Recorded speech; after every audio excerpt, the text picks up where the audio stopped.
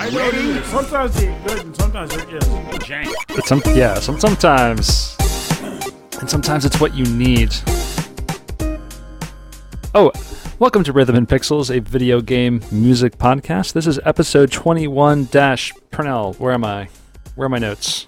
Did Purnell? you actually forget the number? I did. You actually just made a joke about how it was 21-5. 21-5. I was going to say 6. Yeah, because that was also related to the joke, but this one is -5. This is 21-5 of Rhythm and Pixels, a video game music podcast where we listen to great video game music of the past and the present, and we talk about it with each other. You also said Fritham. I say Fritham. You totally said Fritham in Pixels. I am doing great tonight. Hey, you didn't even say your name. No one's going to know you are. Oh, my name is Purnell. And I'm Mixix Piclet. Mixix Master? No, the Mrs. Piclet. I never actually was able to properly pronounce that guy's name. He's the... Oh, that's the guy from Superman. Oh my God. I thought I was the tired one here. I think we need to flip that. I'm super tired. I understand. Yeah, but he's the dude from Superman. Yes, and Mixix. Oh, Mixix Master. Mixix Piclet. Mixel. None of us know it. None of this is not good content. No, it is not. So this is a podcast where Purnell and I listen to great video game music, and we choose a topic. We talk about the music, the composers, the games, and this week is our decade in review. Yeah, it's the only one we'll probably ever do unless we start doing like video games of the 70s. Our decade in games in review. The only important part of the past decade. Admittedly, that would be a pretty sad episode. Oh, I know. The 70s. What? Well, if you want to get into that, go check out. There's a podcast called Retronauts, and they're doing a full decade in review where they cover 1970. Specifically that year, 1980, 1990, 2000. But they're not covering the music because the music from the games in the 70s is literally just blips and bloops. Yeah, exactly. They're just covering the games. Yeah. Yeah, in 1970 there was like what? I think there was a space war. Maybe. Or a space battle. Yeah, that's what. On the mainframe? I forget. Yeah, they drafted a bunch of kids to fight it. They gotta fight our space wars. They trained them on Star Defender? Yeah. Oh my gosh! It was the Last Starfighter. That's right. See, I know the movie. I want to watch that again. That's on the Disney thing. The Disney streaming thing. I have canceled Netflix. Why? Because I wasn't really watching it, and I'm going to cancel Hulu because I'm going to spend more time with my family. No, I'm going to play more board games. That's not. Well, I guess you have a wife, so you always have a player 2 in the house. Yeah, that does make it possible. No, we're just gonna watch less TV. Is all. That's the plan. Not a bad. I gotta fix my microphone here. Hold on. There we go. All right. So, Purnell, how was it for you picking out your favorite games and music tracks of the past 10 years? Well, I focus on games, and the music came later, so the music wasn't hard to find at all, except for one of them. But the games were surprisingly easy to do, which honestly kind of makes me wonder how true the statement will actually be for them. But in the end, I have to accept that if they come from the gut, it has to be legit. And the reason for something being a favorite can be whatever reason that person denotes as being important. Oh, 100%. Do you have like criteria for all of your tracks to like a threshold, or was there like something really specific about each one? Just specificity. Mm-hmm. I don't know if that's a word, but it just kind of clicked like this belongs here. It sounds like a word. And I could describe why to an extent.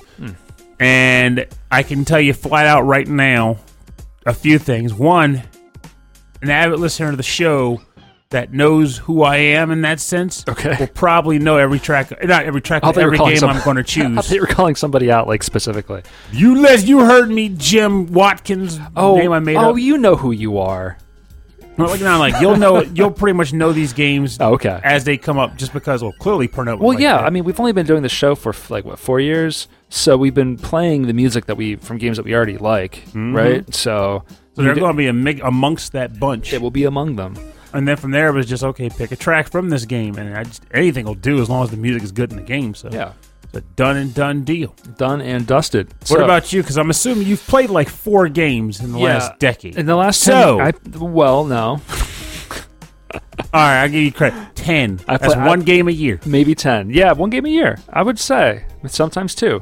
Final Fantasy X covered 5 of those years. Well, 10 came out before... Well before the decade. Well before the decade. But you were still playing it. But, okay, how many years of the last decade was I playing Enter the Gungeon? Actually, that's a good point. That is a good point, right? You were already living here when that happened, so at least 2018 is when you started. I think you were playing on PS4, so it had to be when the PS4 version came out. Yeah, but I was playing on the PC first. Really? Yeah. I have no idea how long I've been playing. I don't, because I didn't remember you. I've been keeping it a secret from everyone. Uh-oh. That way you couldn't get that. That's why we couldn't have that intervention for your Gungeon addiction. Yeah. Well, I'm going to start off our episode with that. How do you like that? Wait, no, we can't. This is a. I'm an oddball, and this is my episode. This is not a 6. So we should say then that next week's episode is 21-6. It is a Patreon exclusive. What's a Patreon recorded episode? So we will be recording that episode live over a live stream exclusively for our Patreon members, and this will be on a Wednesday. Dun, dun, dun. Wednesday. Rob is on the journey on Thursday. I am on a journey on Thursday, so that means that the stream is on the 29th of January, 2020. Watch out, y'all. Watch out, y'all. And what's the topic? It's going to be your favorite things. It's pretty much games of the decade. It's amazing. It came up. It was asked in the Rhythm and Pixels Discord chat, and I genuinely forgot which one of the two I actually said, and I conflated it with us doing decade and year. So in the end, I just said, give me your favorite tracks. Yeah, let's do it. Bring it. You said bring it? Or, sorry, not favorite tracks. Give us your favorite games. The track is secondary. It's the game that matters. So it's going to be interesting to see how many people are like, this is my favorite game ever. This is my favorite game of the decade. This is my favorite game I played today. I think we're going to get some of those. Some people are going to say, like, this is my favorite game all time, like, period, full stop, dunzo. Right? Mm-hmm. I'm sure we're going to hear that. Are you going to have any of those? Waka Waka. We're going to have, Kermies. Are we going to have any of those from you? Any like number ones? All of mine are decade. Hands down? No, I don't think I can do that. Past 10 years, the rest of the games can go. I can never do that. That's too specific for too wide a dearth of games. Okay. I could never do that. I'm impressed. I'm continually impressed. With what? This pen is yours. I got it from you. I stole it from work. There you go. You're impressed with a stolen pen. All right, so this is the odd-numbered episode. Pernell, are you going to go in any kind of order, or are you just going to go for it? Order-ish, I guess. Okay. So, first track is going to come from the game Dark Souls. And the track title is just... I'm going to go with this one, I guess. The Bed of Chaos. And the composer, which I always forget until I have to research it. Right. Is Motoi Sakuraba. That's right. None of this music sounds like anything he'd ever done. Now, I know, but I remember way back when we had an episode where it was, I think it was boss music, and it was the final boss to Dark Souls, and it was this piano music that was gorgeous. Mm-hmm. And I was like, this cannot be the final boss music to a Dark Souls game. Oh, but it is. It was amazing. But it is. So, yes. Sombering. It was sobering. That's what it was, because it was not what I expected. The game is sobering. Oh, yeah. But, so Motoi Sakuraba, The Bed of Chaos. Damn.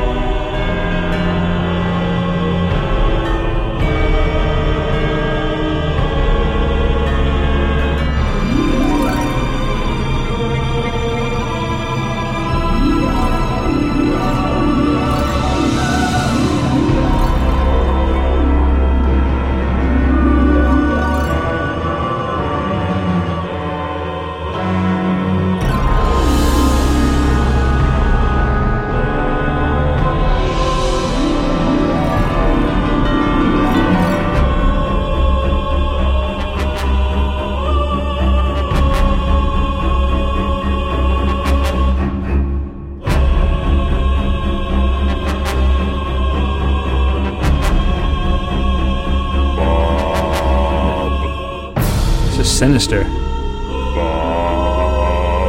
Bob. Wow. Tell you. Well, before I tell you, I will just say welcome back. You're listening to, or we're listening to, the Bed of Chaos theme from the game Dark Souls, composed by Motoi Sakuraba and released on the PlayStation 3 on October 4th, 2011. Now, first of all, I think it's kind of hilarious how every track in this game, boss-wise, is generally, at some point, has some sort of chorus that goes on where someone's going, like... Wait, I don't understand. So that the voices, all the chanting, all the songs, they generally have like some sound like or like operatic. I call it like operatic dread. Like all the music in this game is meant to like make you feel very anxious and tense. Well, I mean, listen to this. Like that harp under any other context would be like a fun, magical Christmas song, you know? But not here, though. Here's a freaking nightmare. But like, there's so much other noise. There's that timpani halfway through. It was relentless. It was just wouldn't stop. This game is it's a trip. So why this song? Well, the song is not so much the kick here, because honestly I was having difficulty picking any particular track. The closest other one I was going to pick was probably the Taurus theme and Demon theme, because that's like the first real boss you fight. The one you fight in the cathedral is not a real boss. He's kind of just like this is Dark Souls, but then the Taurus theme is like, this is the real game. Throwing shade on those Dark Souls deep. No, he really is just kind of like a this is getting you started, but not the real McCoy. But Dark Souls had to get picked by me.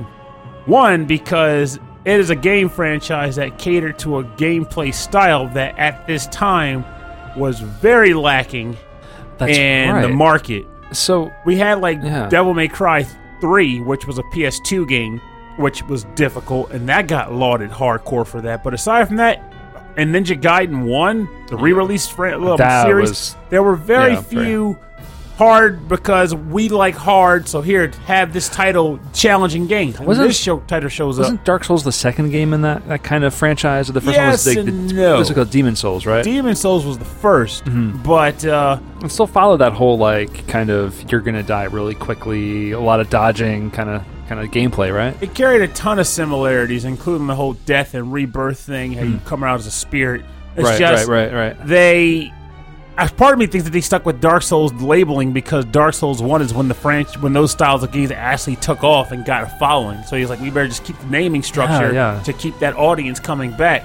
But I read about that actually pretty recently, how Demon Souls slowly gained its own kind of popularity, but everyone was like, no. Because it came out at a time when everyone, this style of game wasn't a thing. Yeah, when I bought this game, it was niche. And when Demon Souls came out, it was extremely niche. No one was playing this or talking about it. And then one day, it exploded. Would you... Okay, hear me out. I'm going to make a huge, broad statement here, but I think that the popularity of these games is because of YouTube and Twitch streaming. Or at least... I'm going to say it propelled it. No. I could say that it helped it later, but I feel like Dark Souls got popular before Twitch became big. Don't get me wrong, I didn't follow it from inception, so I don't know when Twitch itself truly spiked, but I do believe that Twitch wasn't as big as it could be to the point where I was going to start influencing things by the time Dark Souls picked up. Right. But I don't know what it is. Maybe it's just the word of mouth bit. Maybe they started out with bragging rights for some people. Yeah, I always feel like other people just kind of talked up, because sometimes it wasn't just that, but I think eventually a lot of people just talk up this style of game, the atmosphere that the game provides. This is worth diving into. But the other reason why I had to pick this game, aside from it being a title that catered to interests that I had that weren't being addressed in the hobby, is the fact that Dark Souls and Demon Souls, gotta give it credit, sparked an entire style of gameplay that up until this point didn't exist. And now you have companies still aping it, not in a negative way, mind you, but they're aping it to make their own versions of this style of game. You have reviewers saying something is Souls-like. Like, that became a thing. It's the Dark Souls of blank. Everything's the Dark Souls of something. Yeah. So that what was the Dark Souls of something, but before Dark Souls existed, it didn't exist. That concept wasn't a thing. So it created an entire style of gameplay that people, like other companies, want to utilize to their advantage. Mm-hmm. It created an entire nomenclature of games, or for games of game descriptions. Like, hey, these are the Souls types games, Souls types game, Souls like, Souls type, Souls bowls. Everybody's a Soul type game. Right. Point is, before this, that didn't exist. Mm-hmm. After this, it became a thing. Yeah. And they just released the remaster of the first game like 2 years ago, and it still plays very well. Like, it hasn't missed a beat, and I still personally think the first game is the best of the trio. So, I mean, Dark Souls is where it's at, and it's the only Dark Souls game that I actually finished. Like, I've played 1, 2, and 3. 1 is the only one where I was like, I'm going to play this whole thing through, and I played it without summoning help back then. Now, I can't see myself playing it without summoning help because the game's just more fun that way for me. But back then, I was doing the whole, I don't need help. I can beat it by myself. I don't need anybody. I'm an island. That's right. That's what I was pulling. But now I'm like, Hard mode, nightmare mode. Summoning people is fun. And once I learned how to sell the game's concept of summoning friends in, I was able to, like, this game's hard, but if it's the easy way to practice. When you're having trouble with the game, let yourself die, be a spirit, and let other people summon you. You get practice in other people's worlds, failing over and over again till you get it right.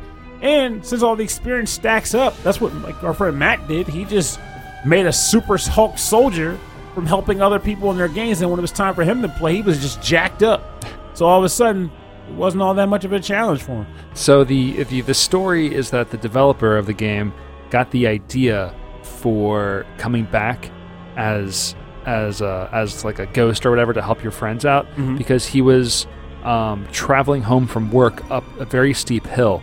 And the spirit plane? Well, the snow kind of came down super, super hard. Okay. And so everyone on the hill got stuck. Okay. And so what they did was they all kind of snuck in behind each other and pushed each other all at once along up the hill. Like a single file. Yeah, all single file pushing each other. And so none of them would have made it home unless they all helped each other out. Interesting. And so the idea is that if you can't make it, you help each other. Like, it was all about like community, but like in the darkest way possible. And honestly, and it's a gameplay mechanic that I genuinely feel is one of the best gameplay innovations we've had. Because again, that's another thing. Before that game, there was none of that. People used to complain. Admittedly, I won't lie. People still complain about this aspect of it, but people would complain about how you came and talked to the people in the game world because you're meant to be a silent helper, which to me was part of the charm. Yeah. I like the fact that I couldn't talk to these people. They were literally spirits just kind of walking around pointing and doing stuff. It added an atmosphere to the game. I don't need to speak to everybody. Granted, I didn't need a guy calling me racial slurs either over the stranger net. Oh, sure. But these are spirits with like super cool gamer tag names like No Scope 420 and oh, of course. But I blocked those names. I was just like, look, I just want to hang out with a cool ghost person. Guy. So one of the games that would be in my tops of the last decade, but I decided not to pick because there's so many other ones I wanted to choose from, was Hyper Light Drifter, which people called a Souls-like game in that as you would explore, like your health was limited, your items were limited, and just random enemies could just take you down if you were not ready for it. As it should. And so I think that was the only thing about it that was Souls-like. Otherwise, to me, it felt like a hardcore Zelda. That's where that's where a lot of the people use Souls-like was. It was typically... It was used in two different ways. It would be used in gameplay to like Code Vein was Souls-like. But then you have games that were just, this game is brutally hard. Yeah, therefore, we'll call it Souls-like. And so it's hard. You'd have to actually do some investigating or listen to more of the dialogue in the description to get what they refer to when they say Souls-like. But it was still a decent designation, though I do know a few people that are extremely tired of hearing it. I mean, I know. There's people who write about games and who play a lot of games, more games than I do, are probably annoyed with it. You could just call them very difficult games. Yeah, just hard stuff. Yeah. We call it the hard stuff. Are you into the hard stuff? Oh, yeah. Whiskey, rum, Dark Souls. Yeah, put it in my cup. Yeah, man, we got a party last night. I drank too much whiskey. I drank too much Dark Souls. You did way too much Dark Souls. I did way too much Dark Souls. All right, so my first track is from a game that came out at the end of the previous decade. Okay. And then the final version of it came out at the beginning of the last decade. And that was Street Fighter 4. So it was Ultra Street Fighter 4. It had a few new characters at the very, very end. It was one of Bison's like dolls characters. It was essentially a color swap of Cammy. Okay. And her name was DeCapri. I remember her. She had the weird mask. She had like a weird mask and stuff, but she was a charged character. She was actually really fun to play. It was like playing Cammy like mixed with Guile, which is really cool. I'm really surprised you picked 4 over 5. You know what? Because I played so much more 4. Street Fighter 4 is the game that brought me back into fighting games. Well, save the talk for when the game music is playing. This game, the music is great. I love all of the I guess the later versions of Street Fighter 4 music. So this is Theme of DeCapri, composed by Hideyuki Fukasawa.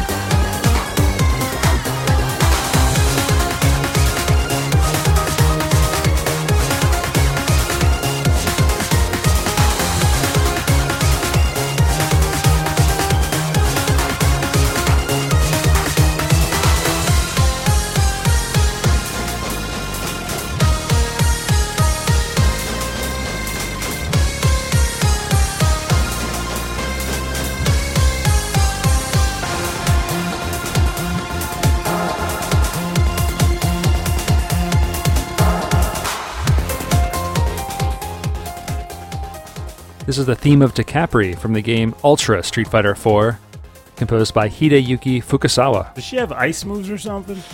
No, she had a glove that had like this big like metaphysical spike that came out of her hand. Okay. It was called the Stinger. I'm gonna sting him. The stings. It was a really good anti-air move. So yeah, I had to pick Street Fighter 4 because I was still playing it up until the very, very end, and I mean, it was so frustrating because It's also why you bought an Xbox and actually bought a modern game console. It's why I bought the Xbox. It's why I bought the PS4. It was to play the newest Street Fighter 5, which I think nothing is holding up to how Street Fighter 4 was competitively. I even bought Street Fighter 4 back then, and that was unprecedented because Yeah. I just didn't play Street Fighter at all. Well, when it first came out, like everyone had it. It was like in the heyday of Xbox Live, and everybody was online, and people were unlocking characters. Like, I got Sakura, and I just used Crimson Viper and never stopped. Yeah. Well, the original characters were fun. Like, they for some reason they're not coming back. Like Crimson Viper's not coming back. Oh, Jury came back, but like Abel's not coming back. It's weird. I don't know what they're thinking. I don't know what they're thinking. People, I guess they weren't that popular. But anyway, Street Fighter 4 on the Xbox Live, it brought Street Fighter into the world of online play, and it really brought out competitive gaming, and it brought out my competitive side up until the very, very end when the last version of this game, Ultra Street Fighter 4, came out, and that was like every character, every stage.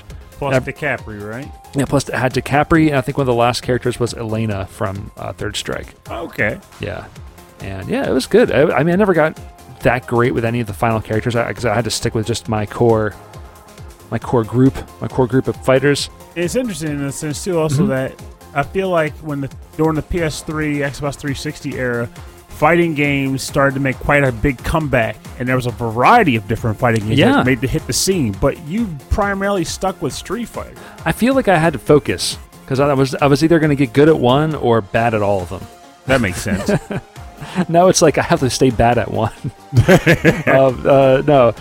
So what was I going to say? I love how this really pulled me back in. That's right. I was going to say.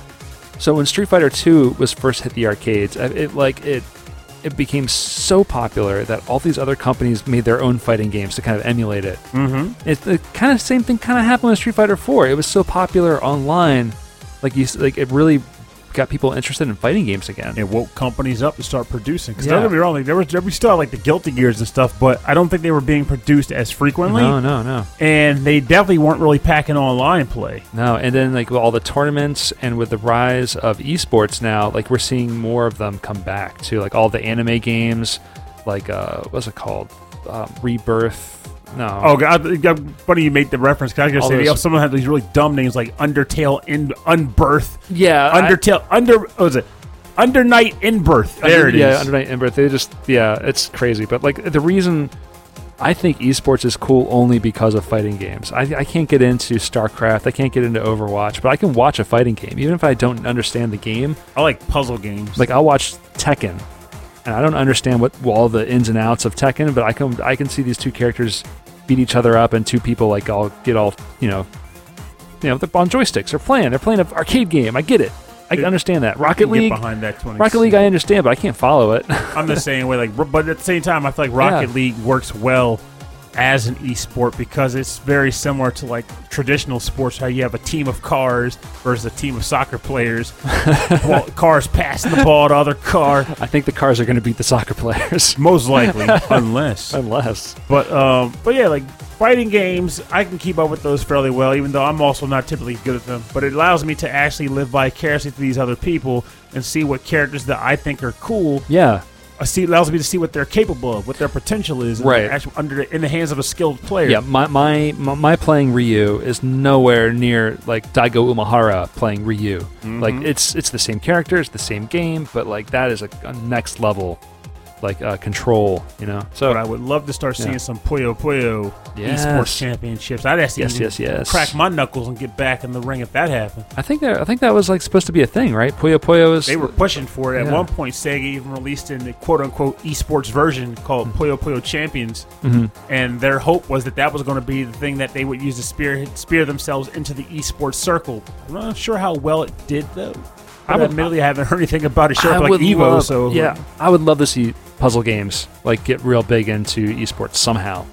I don't know if that's going to happen. I don't think it is, but if it did, I'd be an avid esports watcher. Yeah, me too. It could be people like the shooty games, and I don't think it's ever going to change. I still mentally live in a dream world where global disputes are settled with video game tournaments. Oh, have you ever seen the show? It was called Video Game High School. No. It's a world where instead of sports, it's video games. And so, like, the jock football players are actually just, like, Counter-Strike players. Oh, cool. Yeah. It's a really silly, dumb show, but it's fun. It's a lot of fun. I'll have to check it out at some point. Yeah, look it up. It's you'll get hooked. It's real short. It's the guy who made Rocket Jump, isn't it? I don't even know what that is, so there you go. You'll recognize it. You'll recognize it. All right, so what's your next track?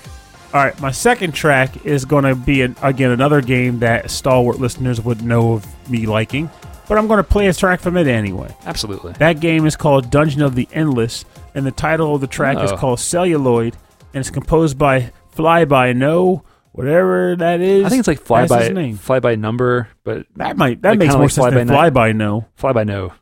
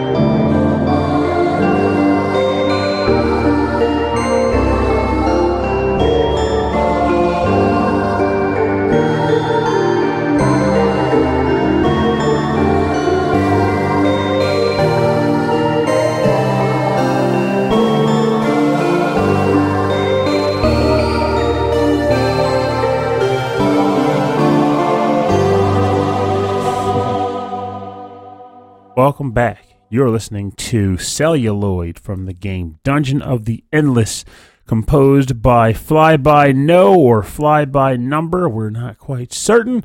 Originally released October 27, 2014, but I didn't get exposed to it until it got released on Xbox One on March 16, 2016. Now, Dungeon of the Endless came out at a time where I was kind of in a rough spot too, but In a funk, a little funk. definitely in a funk. Funky. And the way I was able to get down with this game, the reason why it worked for me was because, one, it was recommended to me by listener Matt, who suggested as a game worth checking out. We could play it as co-op. Friend Matt. Friend Matt. That's his full name, Friend Matt. Friend Matt. And then the other reason why it took off for me was specifically because it was a game I would only play with friends. Like, I didn't even play this alone, which is why I was able to enjoy it. If I'm hanging out with friends and getting myself out of my little pod hole, it's easy to boot the game up, converse, and play. So that's one element to it. But the gameplay as a whole is a solid hook. It is part dungeon crawler, part roguelike, part tower defense. It does all of those things exceptionally well with a spectacular coat of humor across the relics you find throughout the dungeons. It's good. It's important to have. How is it multiplayer? Is it multiplayer, or is it just like good with friends? It's multiplayer. Ooh. Like, even if you're playing alone, you'll be just controlling a bunch of different characters by yourself. But when you're playing with friends, you have unfortunate moments that could occur, like a person opening the door when they shouldn't, and you're not prepared, and monsters come flooding in. Like, why'd you do that? It's like, well, I got greedy, and I wanted all the treasure. That's what I usually would be the guy saying. I was the greedy one. But blaming everybody else. Oh, no. I took fault in that game. I had no shame in it. It sounds like Gauntlet in that sense.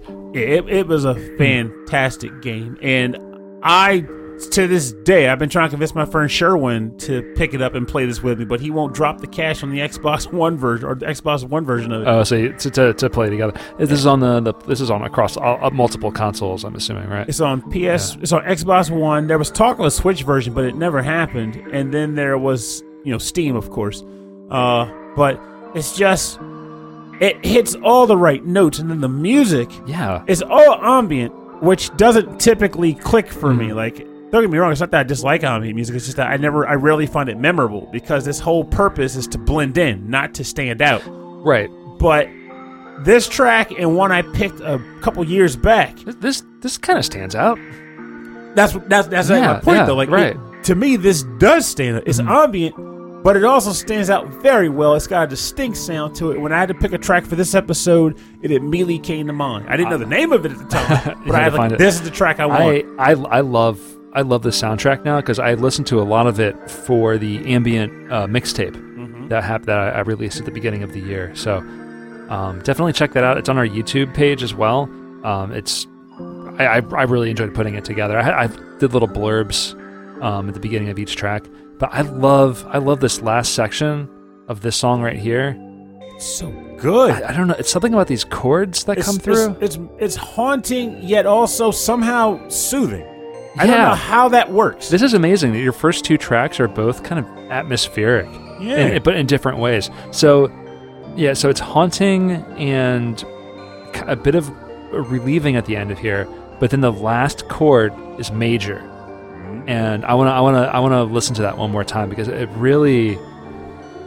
surprised me. I could see the track was going to end, but I didn't think it was going to end like this. It almost sounds like religious. It's something you hear in a church. Oh, I love that. That's when you die. I love that it ends on that major chord. It's cool. I like it. And it's like a triad or something. It's really nice. It's just a solid OST to a fantastic game. And the biggest thing about this, and why it's worth bringing up as one of my games of the decade, is because, worth pointing out, while I'm sure a lot of listeners outside of the show have never heard of this game or the Endless Space franchise of games that this is a part of, one thing I can say about this game is that as big releases drop every year, and we have our Game of the Year awards, and they note this game is the Game of the Year on this system, blah, blah, blah, blah, blah. They all are just very spectacular versions of things we've already done. Like, they don't truly stand out sometimes because, like, a year or two later, they'll be dropped or nearly forgotten for the next big thing that plays exactly like it does. For me personally, though, not only is this game very unique in how it plays to the point where I can't think of another game that plays exactly like this, but I played it in 2016. I have played hundreds of games since then. And I still want to go back to this game whenever I can to play it with my friends. Without a drop. If Matt called me today and said, "We want to play Dungeon Endless tonight," and I wasn't busy, I'm like, let's get it in. Let's do it. Nice. I'll pick my same character, Sarah, the freaking like speedy bounty hunter with a sword. I would throw down today on this game. I can't say that about a lot of games. But this one I can. I like that. It hits the notes that makes this definitely decade game worthy. You know what game I can play all the time? Street Fighter. No. Final Fantasy. Enter the Gungeon. I've talked about this game so much on the show. It's a roguelike. It's a bullet hell. It's a twin stick shooter. It's everything. It's everything you would want. Anything you want it to be, it's in there somehow. It's somehow in there. And it's got tons of humor. It's got some really great music. The music, when it first came out, was excellent. But it was all kind of in the background. Didn't really have a lot of heavy themes, not a lot of heavy melodies. But then the final version of the game came out. The one that recently came with that Marauder guy, or the Desperado in the background. Desperado, A Farewell to Arms. And with that came a whole mess of new tracks. All of the NPCs you find in the dungeon, they all have their own music, like theme songs now. And really? Incredible. So this is the Paradox Lich theme, which is the final boss. Not just the Lich, the Paradox Lich. So you have to go through a time paradox, which is playing through the game twice in a row. Weird. But you have to beat the game the first time. Yes. Do you have to get the true ending or just any ending? If you get the true ending, going through a paradox. I'll talk a little bit more when we come back, but this is composed by Dose One.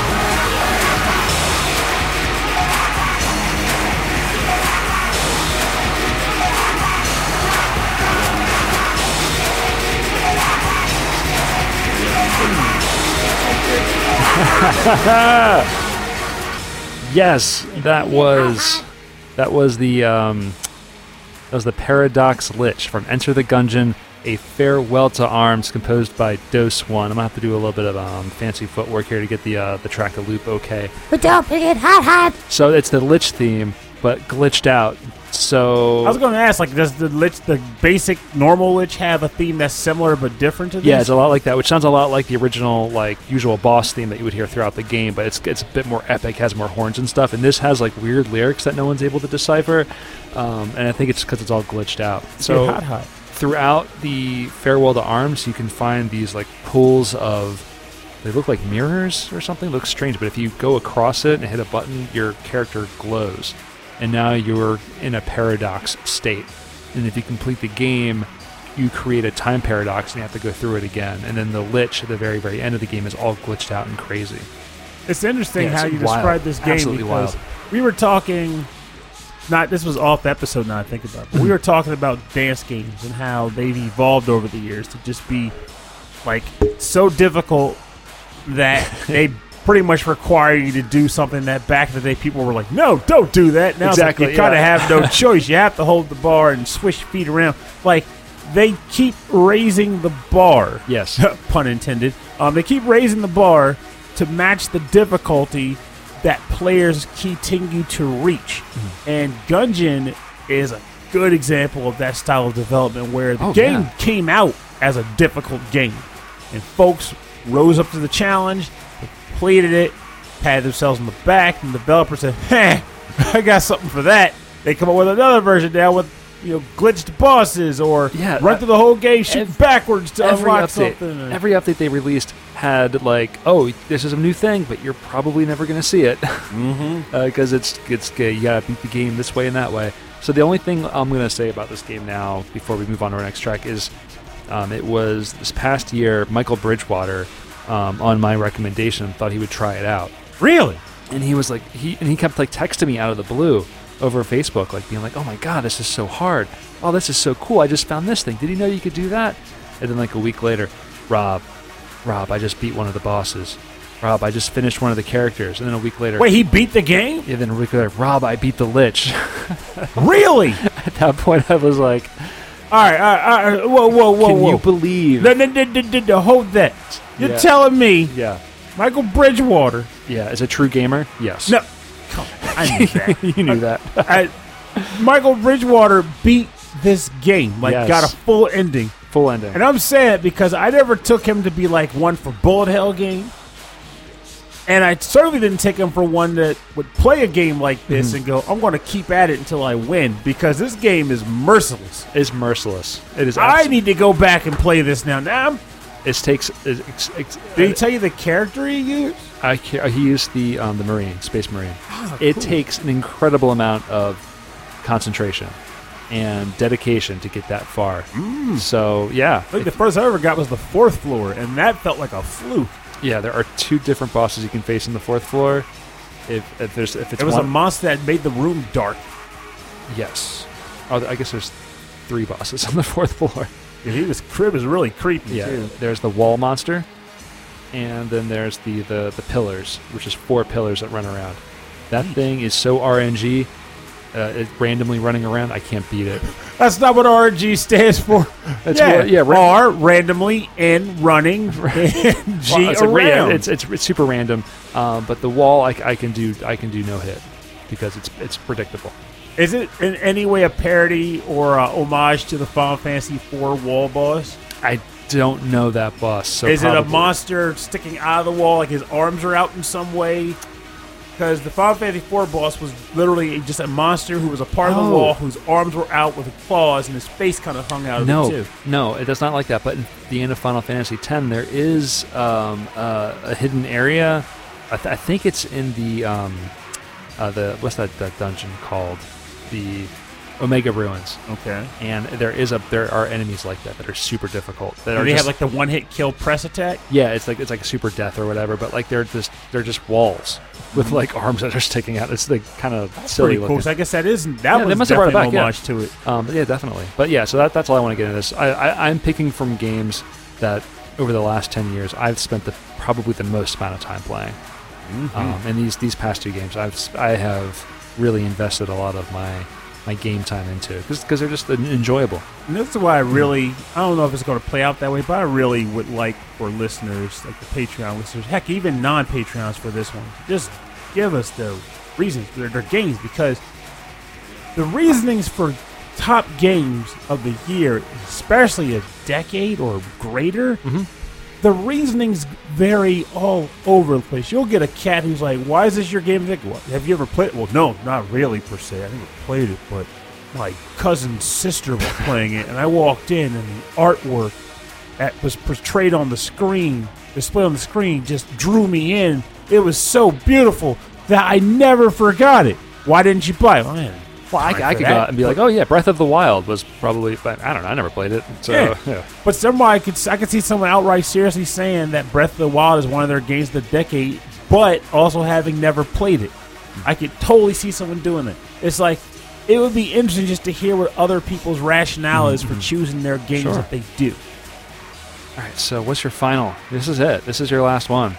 Well, no more. Maybe. The decade's over. That's it. Maybe. Might be one more. You never know. Oh, there could be. Well, couldn't do games of the decade without putting this bad boy on the Let's list. hear it. So this comes from the game Persona 5. Knew it. And the track title is called Price. And the composer is Shoji Meguro.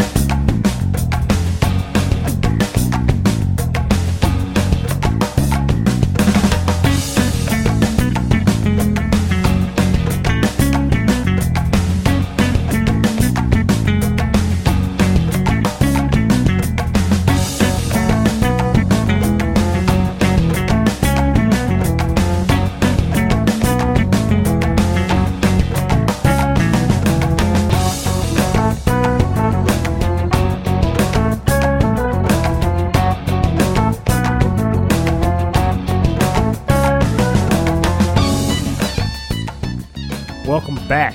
You're listening to the track Price from the game Persona 5 for the PlayStation 4, composed by Shoji Meguro and released in the States on April the 4th, 2017. This track in this game are fantastic to me. They stand out in such a way. So, just to throw some... I'm enjoying it. I'm enjoying this very much.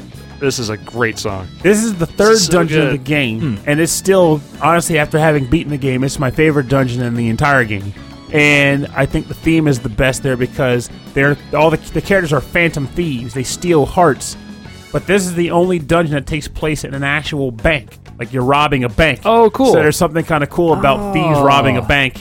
And that's probably why there's like guitar and like the drums. It all fits really well. That's cool. They did a great job with this dungeon. So...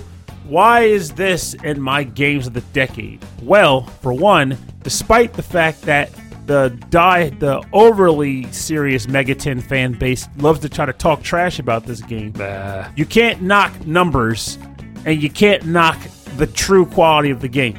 The game sold like gangbusters, and it deserved to because it is a phenomenal title.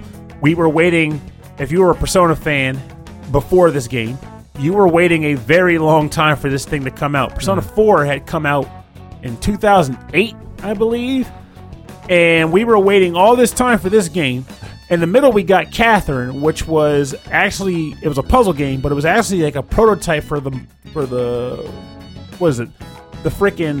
The model, basically, that eventually became the engine. There we go. The game engine. So I was wondering whether they does have a similar appearance. Mm-hmm. That was the prototype for what became the engine used in Persona 5. Interesting. So we were waiting a while, and thankfully the game genuinely did not disappoint.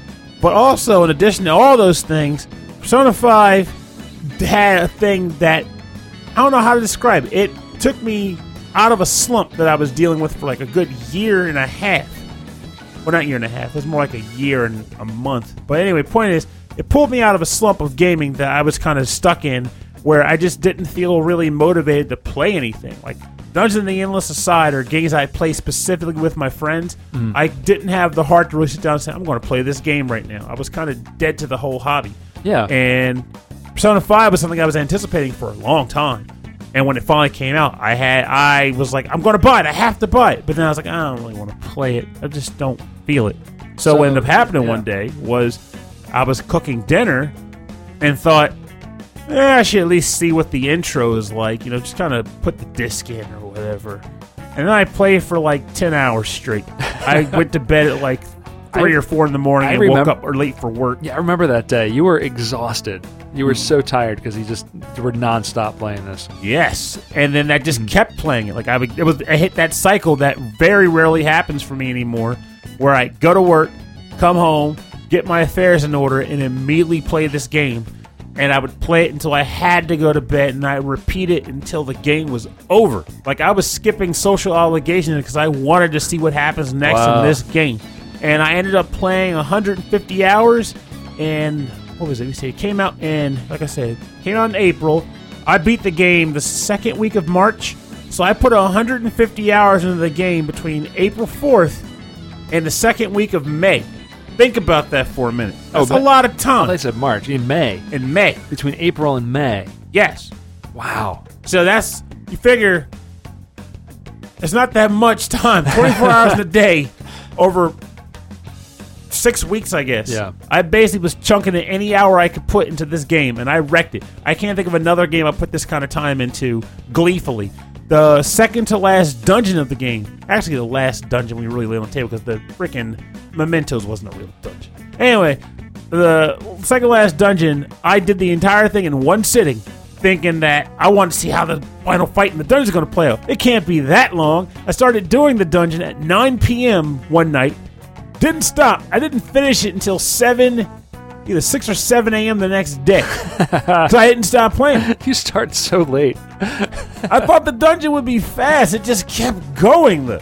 And and for those who are like, why would it take you that freaking long? Well, don't get me wrong. I'm sure I went to the bathroom a few times there got up to go to the kitchen. But in addition, I was playing on hard mode.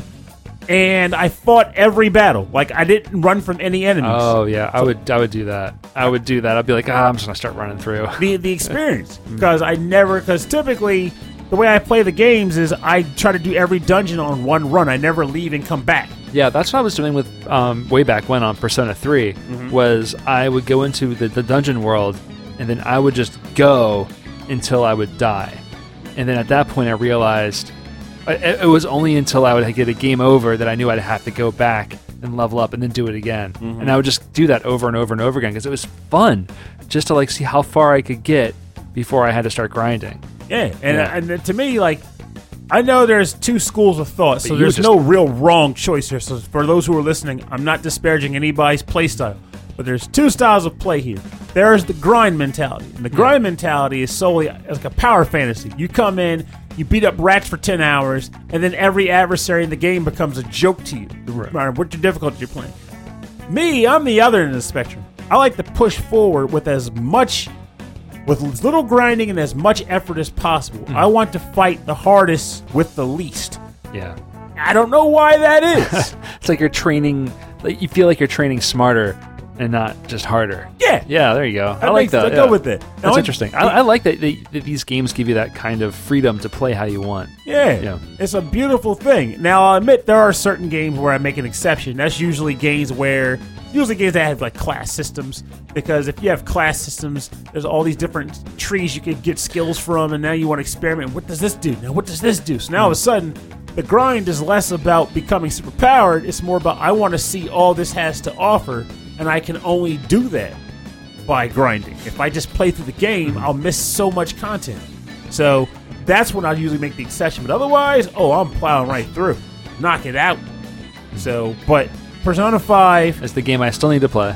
Yes, you're never gonna, but you really should. 2020. This is the year I think about it. Really, really good. As I'm playing very little, this should be you're being like, Persona 5 Royal comes out. Does that mean I have to play the first one? No, just play Royal. Save your money at this point. So it's like, but then the reality is don't wait until Royal's cheap all of a sudden, because then you'll be right back in the loop. Yeah, it can be cheap again. Yeah, but then you'll just never play that too. What's after Royal? Is it going to be like presidential? Well, is there anything above Royal, like Deity? Persona 5 Deity? Yeah, it's Persona 5 Your Mother. I don't know why I said that. Persona 5 Theism. Yeah, that track ended. That was cool. Okay, so my last track is from a game that really captured my imagination. It's Fez. The Fez. It's Fez. It's so interesting. I forgot it did come out this decade. Yeah, it did. It was on. Yeah, again, it was one of those Xbox Live things. Mm-hmm. Not a big story, but a big world. It's all about the exploration. It's all about What were the things you were finding again? Cubes. Just cubes. Squares. I'm trying to come up with a weird name. It's like, no, you're literally just picking up squares. But every time I find a new secret, it would open up a whole new place, and it just got more and more interesting to me. And I just wanted to live in this world for just a little bit longer. So this is the game Fez, composed by Disaster Piece, and this is a track called Puzzle. Ooh. There you go. Puzzle. Puzzle Cube. Puzzle Cube.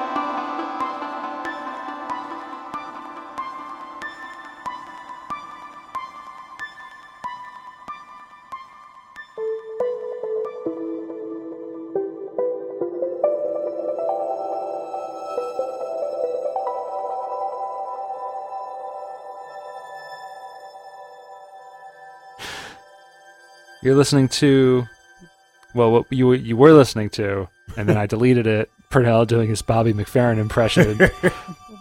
I don't think he meant to be making those noises with his mouth. This is the track Puzzle from the game Fez, composed by Disaster Piece. And you can totally tell it was Disaster Piece. Yeah. It has his sound all over it. All over it. I mean, this game is Disaster Piece. You know what I mean? Mm-hmm. It's amazing. So yeah, it's a 2D platformer that you can change perspectives to see the other side that you can't normally see, that opens up new platforms. But the world of this game, I feel like when games have less story and there's less imagery and symbolism, it just makes you imagine it much more. You know, like your imagine runs more wild. You fill in the pieces. You fill in the blanks, and to me, it just felt like this world that was abandoned, and you're searching through all of these ruins and ancient texts, and you're learning a new language at the same time. It made me sad, honestly, it's because amazing. This is one of those games where I did buy it because I liked the concept of it, but I didn't stick with it because it hit that mark that comes at me with certain games where if I'm not gaining any new means of traversing the world or exploring it, I lose interest. Yeah. Like, I need to be able to have a character that grows as I progress in some way. Yeah, this character does the one thing, he runs and he jumps, and he looks around. That's two things. Looks around corners. But that's two things. But then That's three things. Three things. But there's nothing else until you beat the game. You get one more thing. But that's it. Jumps harder. You can't die. You just keep coming back. So if you jump off a ledge, he'll just respawn on the corner. Yep, you just come right back on the ledge. And that's really it. There's one area that's all done up like red Virtual Boy style, where lava is coming up from the ground. That's the only danger area level. But even then, you still can't lose. It's just that's the only area of the world that's trying to kill you. Oh, cool. It's really neat. Every section. Would you of this say it's game. a Zen style game? Yes. Or, like obviously you have to do a lot of heavy thinking, but yeah, I have a notebook full of like charts and maps and like there are clues on like different ends of the world that give you an idea of this means this letter and this means this number, and you put it all together and you can discover what to do. I love doing stuff like it's amazing. that. So I will admit, Absolutely amazing. In the few games where I have been able to pull that off, where the game required it, I suck at organizing the notes. Yeah. So I end up with just like pages of the text I just scroll in the order of which I thought to write it. Yeah, I mean, mistakes have been made. Notes have been lost. Just for sure. But yeah, it's and there are some puzzles that were just so esoteric, and I just wanted to see the end of the game that I just let it. I ended up looking online for some of the puzzles. It's because I just wanted to see what would happen if I achieved everything.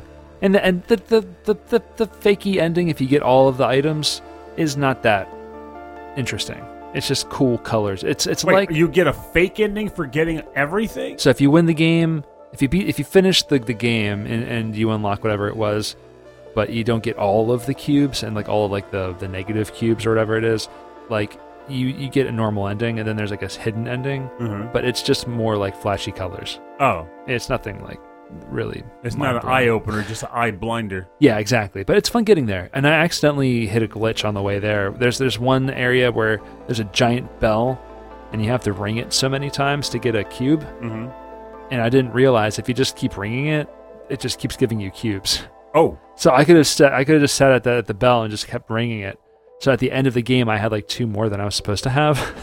what if that affected the ending you got? No, that doesn't matter.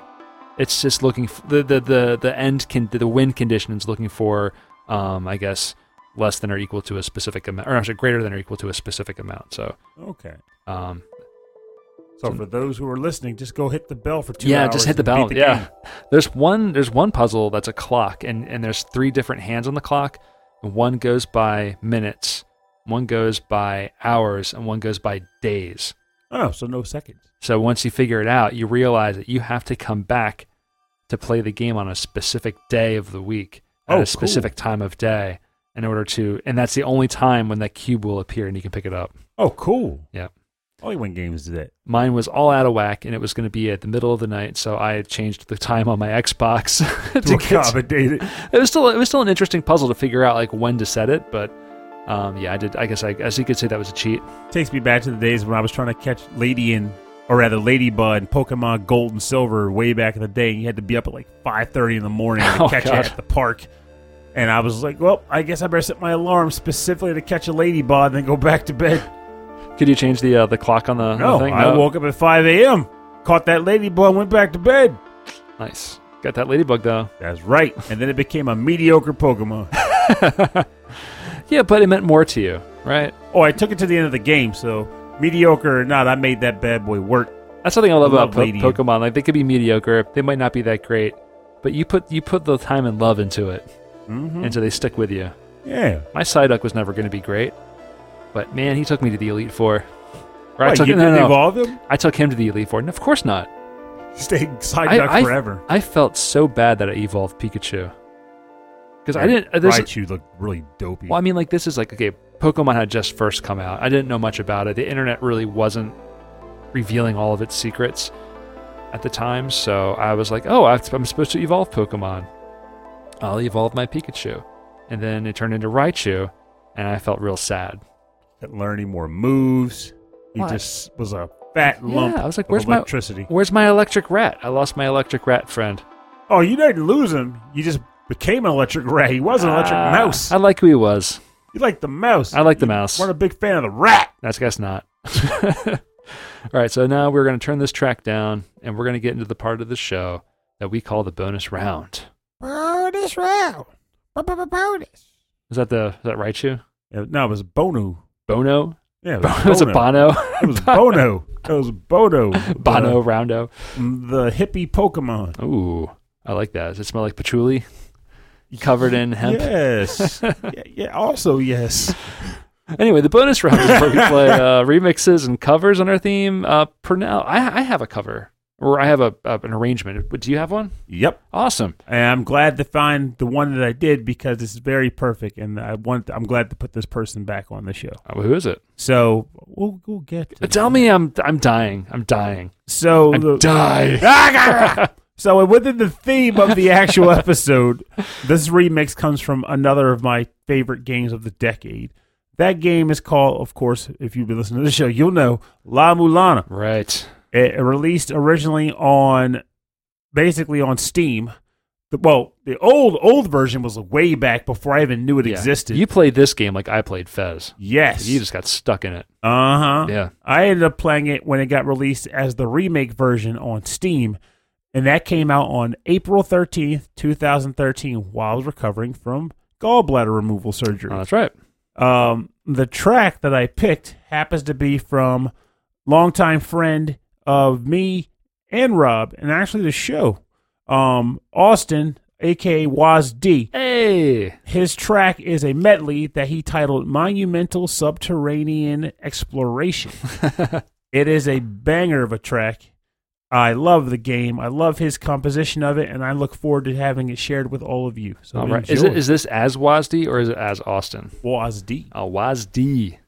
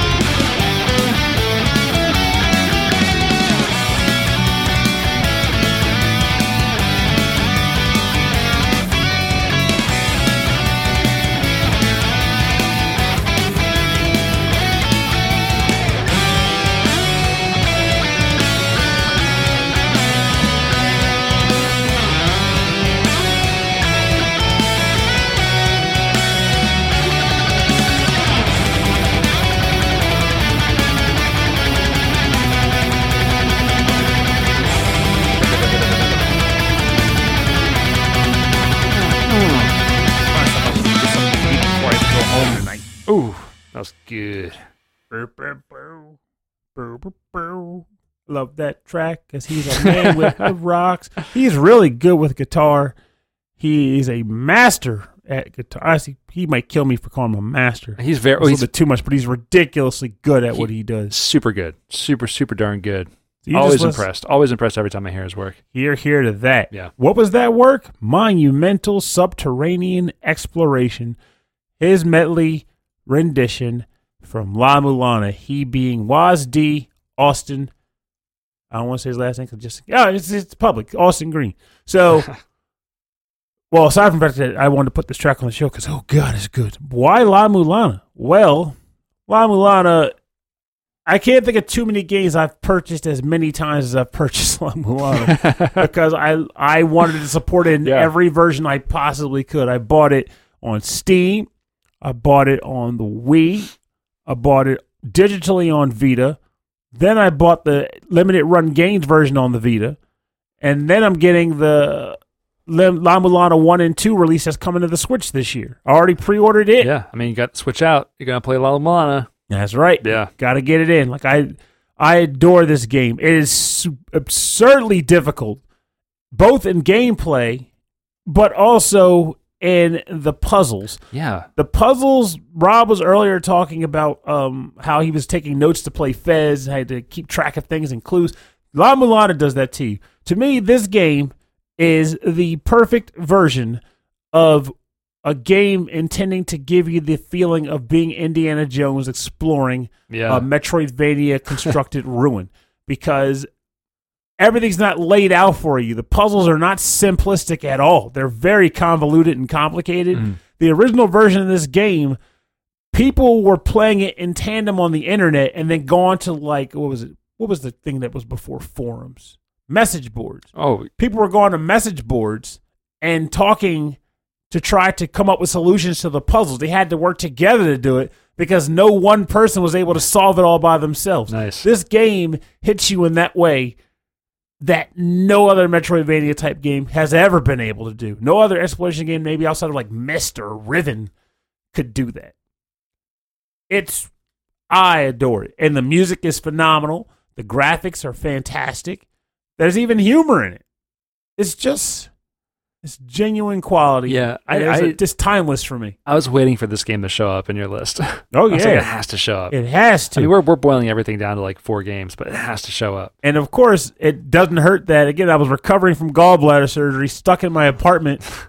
And while this game was being played, it's almost like I didn't feel any pain at all. I was playing this one and Shin Megami Tensei 4. Those were my 2 recovery titles. We played a lot of those. Both of these titles, we played a lot of their music on the show. Mm-hmm. So my bonus round track is coming from Shovel Knight.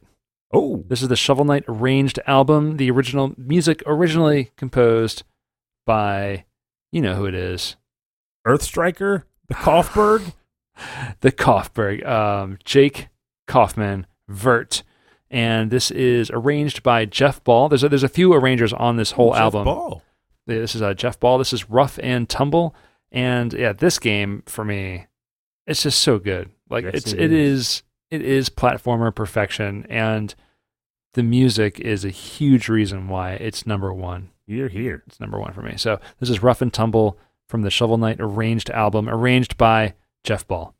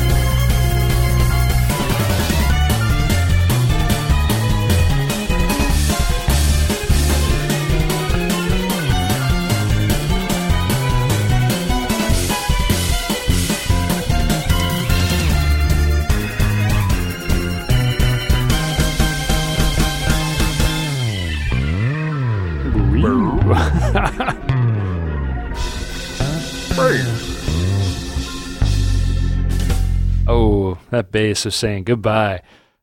Shovel by. That was Rough and Tumble from Shovel Knight Strike the Earth, arranged, composed by Jake Kaufman, and arranged by Jeff Ball. I love that. I love how fast it is.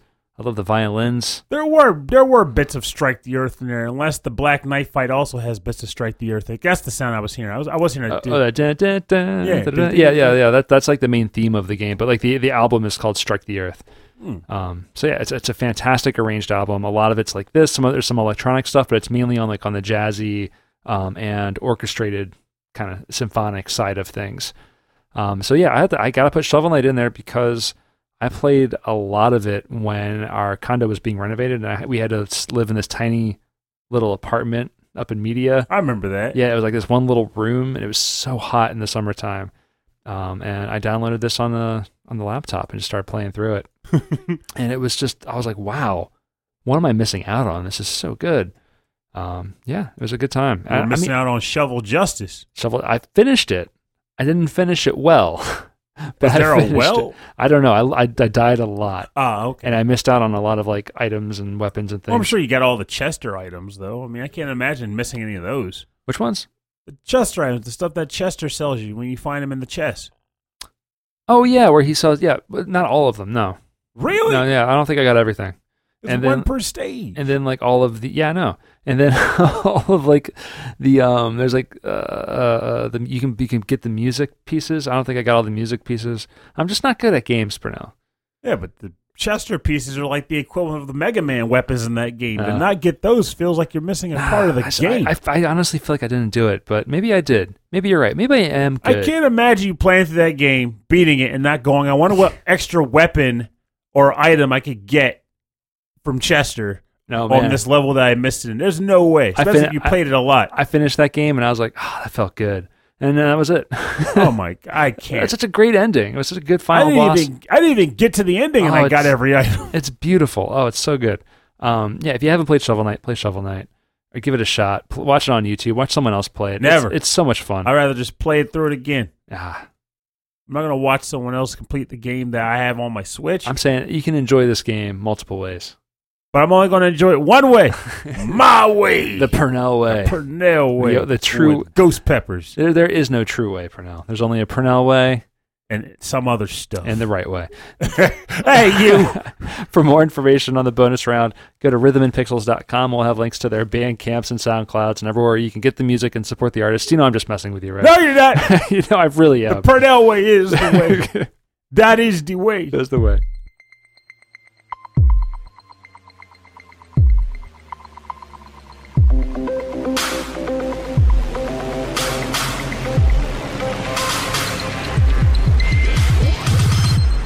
All right, thanks for joining us on episode 21-5 of Rhythm and Pixels as our look back on our favorite games of the decade.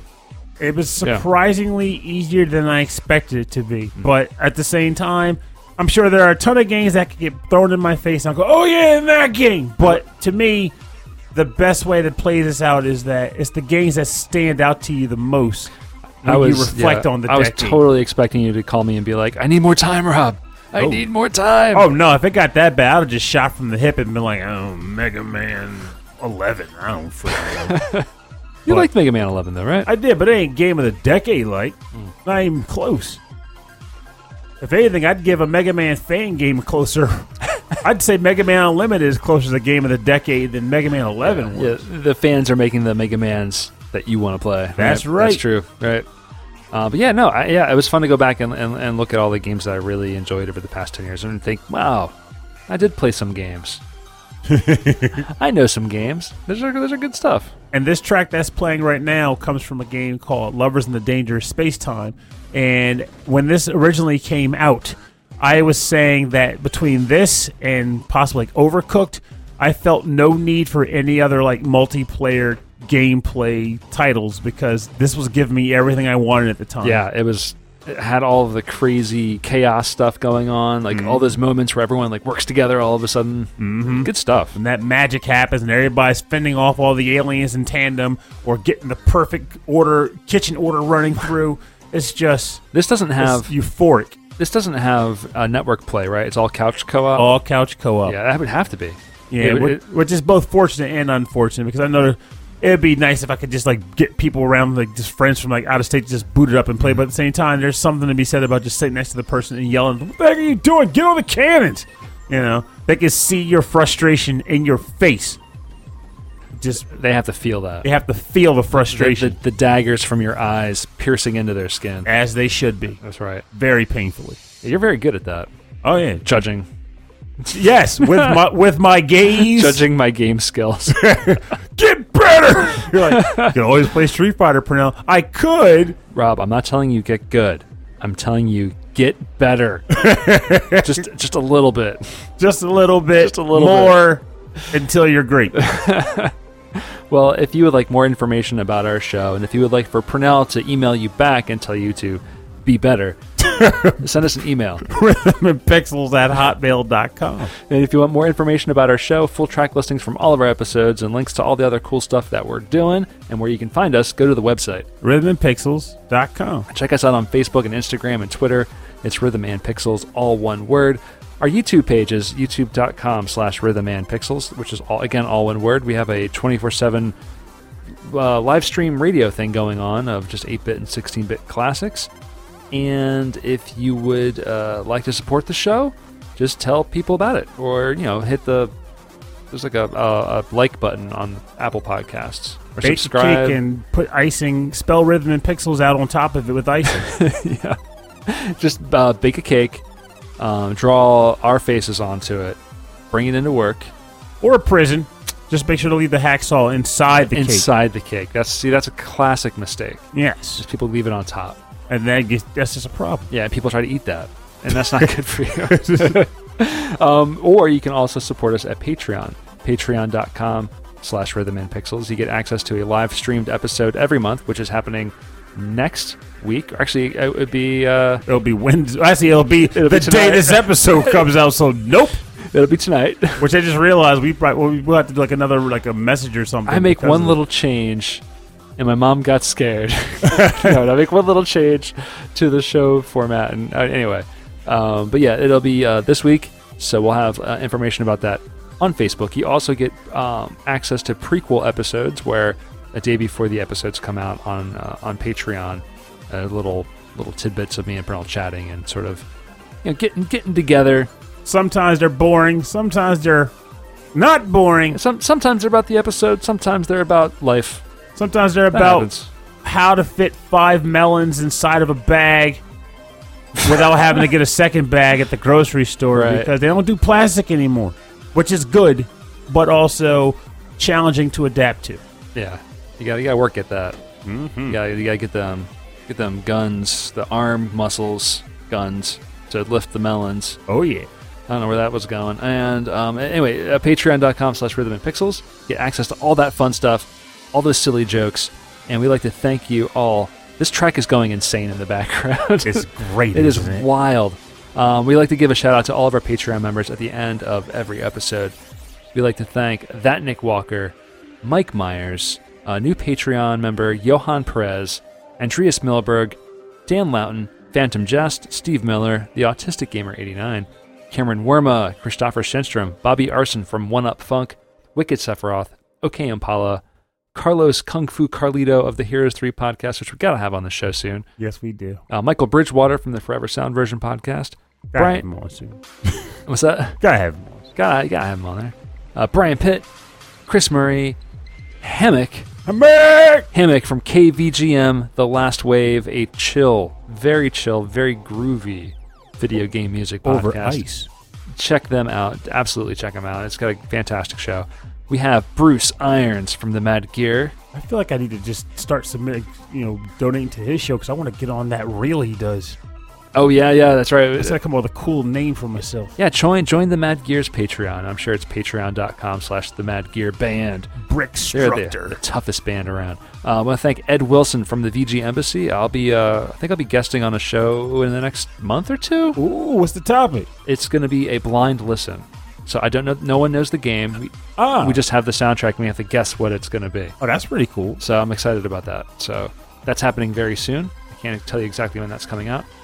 Alexander Proudfoot, Davy Cakes, The Dude, The Last Weekend, Bedroth, Kitsurito, another new Patreon member, Solus Sanctuary, Mix6 Master, Damian Beckles, Joe Vasallo, Chris Tienerson, Alex the Messenger, I still don't know that guy, and David Smith.